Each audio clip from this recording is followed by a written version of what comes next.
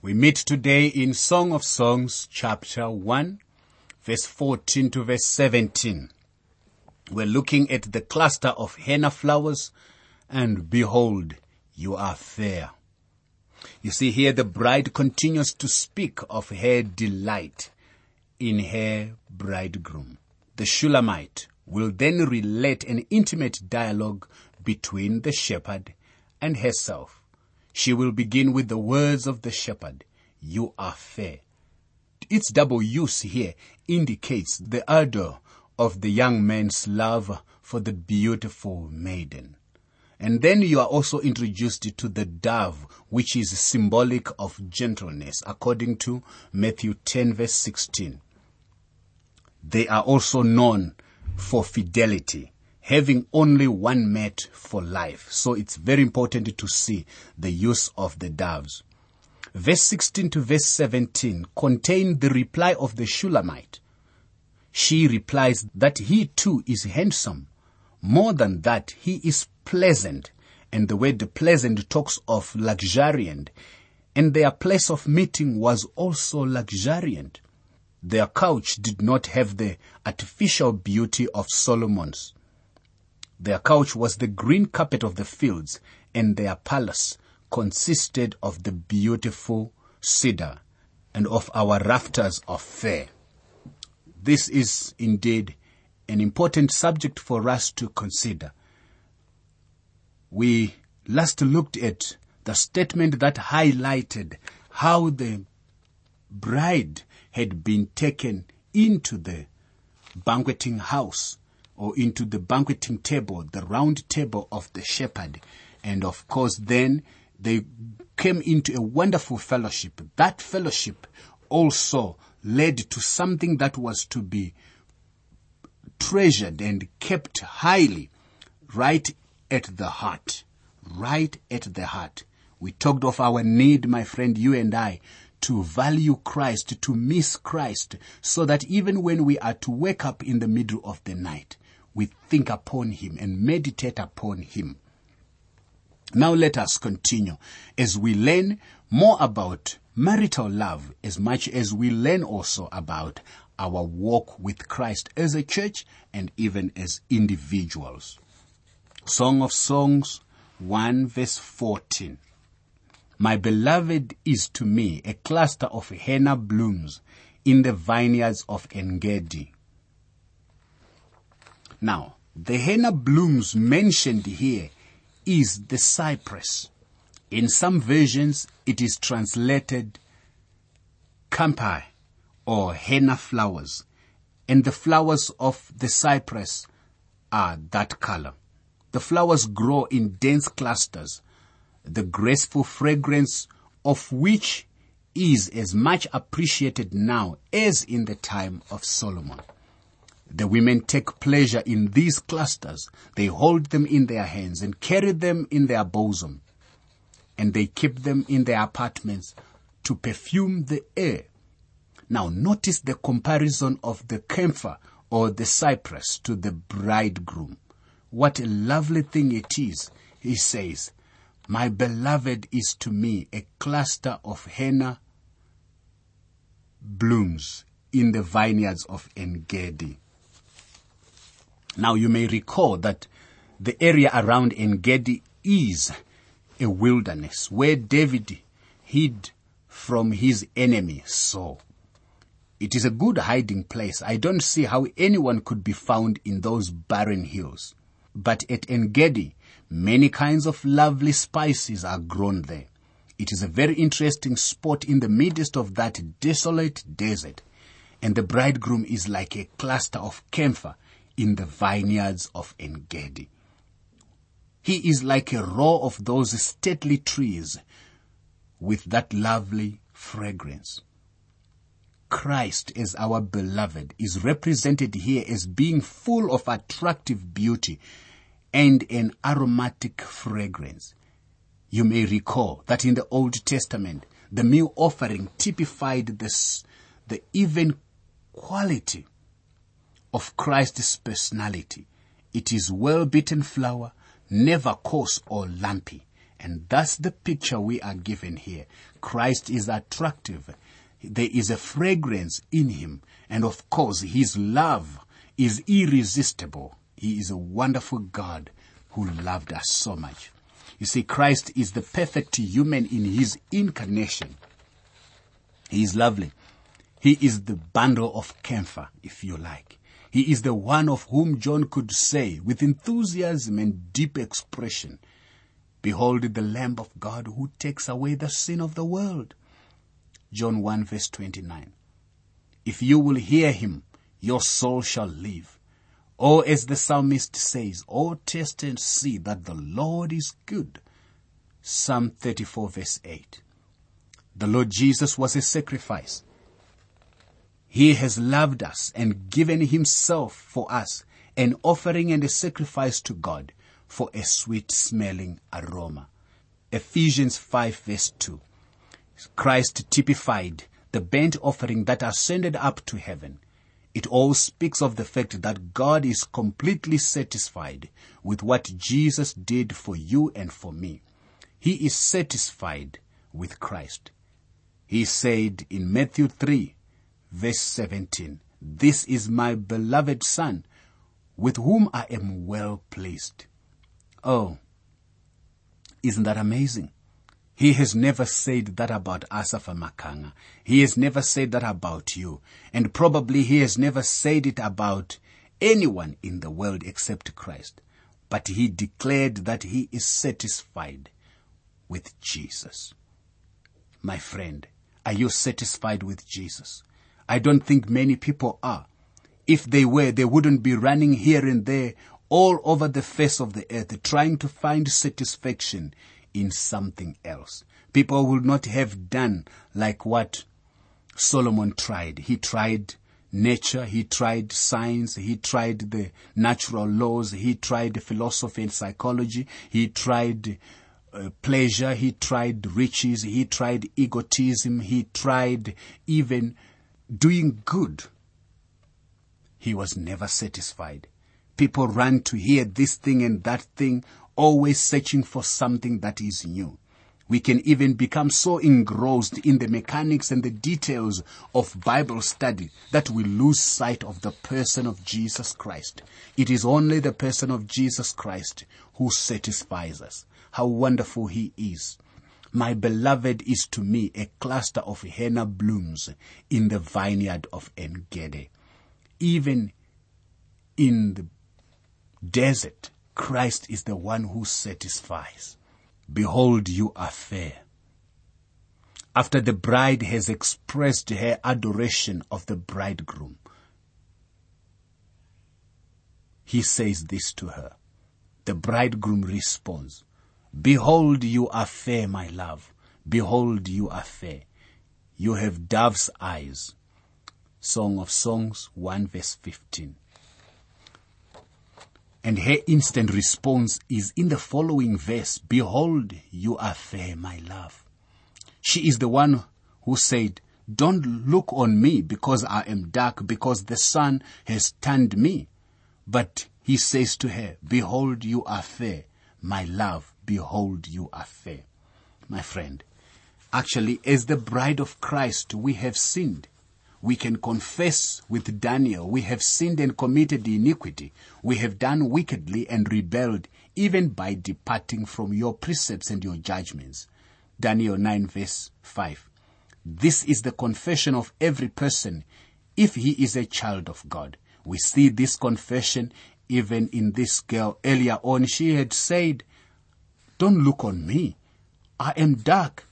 I am sun-tanned." When we come to God, we don't come to him boasting. When we come to Christ, we don't bring to him anything that is beautiful. But it is such a wonderful thing to have him declare to us and say, "Behold, you are fair, my love." Our Lord Jesus intercedes for us, my friend.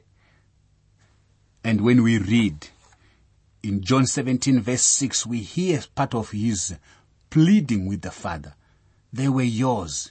You gave them to me, and they have kept your word." You see, this is our high priest who is pleading for you and me. Because we are in Christ Jesus, the Father sees no iniquity in us. As God would not see the iniquity of Jacob or the perverseness in Israel, and would not permit Balaam to curse them, God went down and dealt with his own people. He wouldn't let them get by with sin. But God would not let a heathen prophet curse Israel. He saw Israel in Christ. That is the way he sees you and me. And so he says, behold, you are fair. That does not remove the fact that you are dark because the sun has tanned you. This does not remove the fact that you are unacceptable, as it were, because you have sinned, because you have failed many times. But it is our beloved who looks at us and says, behold, you are fair. Now, the secret of this beauty is in this. You have dove's eyes. Now, doves are common emblems of chastity and consistency, or constancy, if you like. Her eyes are fixed upon the bridegroom, and all her beauty is the reflected beauty of the bridegroom. Now, that is very important to note. Jesus said, the lamp of the body is the eye. If therefore your eye is good, your whole body will be full of light. Matthew 6 verse 22. And also it will be full of beauty. By gazing on the Lord Jesus, fixing our eyes on Christ, who is altogether lovely, who is altogether beautiful, will suddenly reflect that beauty in us. If you keep on gazing on something that is evil, you will reflect that evilness. If you keep on gazing on something that is ugly, that ugliness will tend to then reflect or project away from you. That which you spend your time gazing upon will reflect in you. My friend, take the wonderful advice from the word of the Lord. Gaze upon the Lord Jesus Christ, and you will become altogether lovely, because he is the rose of Sharon blossoming in the shades of hell. He is the one altogether lovely, and when we gaze on him, his beauty is reflected, and he will declare to us, behold, you are fair. A believer who has an eye for anything, equally with Christ, has no beauty in his sight. Jesus laid it on the line. He who loves father or mother more than me is not worthy of me. And he who loves son or daughter more than me is not worthy of me. Matthew 10 verse 37. You see, it is important for you to answer this question. Do you have your eye fixed upon the Lord Jesus Christ today? Because some may have their eyes fixed upon their mother, fixed upon their husbands, fixed upon their wives, fixed upon their children, fixed upon their work or their recreational activities. Jesus put it there on the line. If you love anything more than me, if you have your eye fixed on something else other than me, you are not worthy of me. You cannot be my followers. Now, I hear a great deal about dedication in many of the conferences I attend. People are always talking about how dedicated they are and how they want to manifest Christ. But these very people are actually very lazy. Their service is slipshod. You see, dedication is not something to talk about here, my friend. Dedication to Christ is something that you reveal. If you spend your time on Christ, you will reveal dedication. It will be manifested in your life. If your eye is upon Christ, then his beauty will be reflected in you. The bridegroom has told the bride how wonderful she is. Now she turns right around and says the very same thing to him. Listen to her. Behold, you are handsome, my beloved. Yes, pleasant. Also, your bed is green. The beams of our houses are cedar, and our rafters of fir. You see, the bridegroom is beautiful to those of us who believe. The bridegroom is beautiful. He is altogether lovely. Augustine wrote, talking about Jesus Christ, he is fair in heaven. He is fair in the earth, fair in the virgin's womb. He was the holy thing, fair in the arms of his parents, fair in the miracles, fair in the stripes, fair in laying down his life, fair in receiving it again, fair on the cross, fair in the sepulchre. And that was Augustine. This was the way Augustine, that great saint of God of the past, described the Lord Jesus Christ. He is fair. Yes, pleasant. The word here is the Hebrew word Naim, that is used to describe the wonderful melodies of the sanctuary. Sing praises unto his name, for it is pleasant. Psalm 135 verse 3. You see, Christ is present. He is lovely. Why would anyone want to run away from the Lord Jesus Christ? He is so wonderful. The word is also used here to describe a chosen earthly friend. David said of his loyal friend Jonathan, I am distressed for you, my brother Jonathan. You have been very pleasant to me. 2 Samuel 1 verse 26. Now what can we say of the one who is greater than Jonathan, Jesus Christ? Can you say that he is pleasant to you? It is sweet to be with him. He is the one who can bring us rest, and he will also bring to us that rest. Are you satisfied with him? God the Father is satisfied with him. Behold, you are fair, my beloved, yes, pleasant. Also our bird is green. Now, the bed is the English translation for lack of a better word there. It is actually the reclining couch where they sat around the banquet. Especially at the time of a marriage feast, the banquet couch would be strewn with flowers and green leaves. And I think this would be the meaning of the green bed if the setting is in Jerusalem. However, it may be that this is referring back to the time when they first met, and now is speaking of the green grass where the sheep were. Maybe they just sat on the grass while the sheep were grazing, and that is where they first got acquainted with each other. It would signify the place of communication. But also we are reminded of David's psalm. He makes me lie down in green pastures. Psalm 23 verse 2. When the sheep lie down in green pastures, he is satisfied. He has eaten enough and he is full. It is the answer to Christ's invitation to come to him and rest. Christ invites all who are weary and heavy laden to come. The green pastures are there for us, my friend. If you are tired and weary, you can find rest in Christ. And rest in Christ talks of a relationship.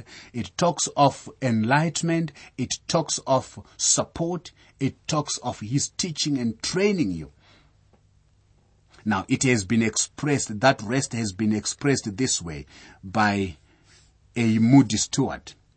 Heavy laden and hopeless, thou art seeking peace afar off, and passing him who is near, like Hagar in the desert, with the last drop drained from the now shriveled water skin. Thou art ready to lie down and die. But open thine ears, and thou wilt hear one say, come to me, I will give you rest. Open thine eyes, and thou wilt see the well and the green sward around it. And with a full heart thou wilt answer him, behold, thou art pleasant. Also our couch is green. Oh, what a beautiful picture is painted by the saints of old here. Now, do you remember where he reclined? Christ, when he first came to this earth, they put him in a manger. The last place they laid him was in the tomb of Joseph. He went to that place so that you and I might sit with him in green pastures. He went through that despised place so that you and I might sit with him in the green pastures. And that is why he invites every one of you. Come to me, all of you who are weary and burdened, and I will give you rest. Why do you spend your money on that which does not satisfy? He who comes to me, nowhere will I turn away. For I will never leave you nor forsake you, says the Lord. And may God encourage us and bless us and strengthen you and me as we seek to serve him, to just seek that relationship with him, which is intimate, which can be described in the language that we hear, even as exhibited in a marital love relationship. That's how deep he calls us and invites us to a relationship with him. In fact, Paul's prayer in the book of Ephesians is that we need to come to a point where we can know how high, how deep, how wide, how low his love for us is. You can have copies of the notes and outlines used for these Living Word for Africa programs so you can follow them as you listen. For your copies, please send a WhatsApp message or SMS to +27 72 641 4475. Please say which book of the Bible you want them for, and be sure to include your name and contact information. I'll repeat that number for you. It's country code 27 followed by 72 641 4475. From within South Africa, it's 072 641 4475.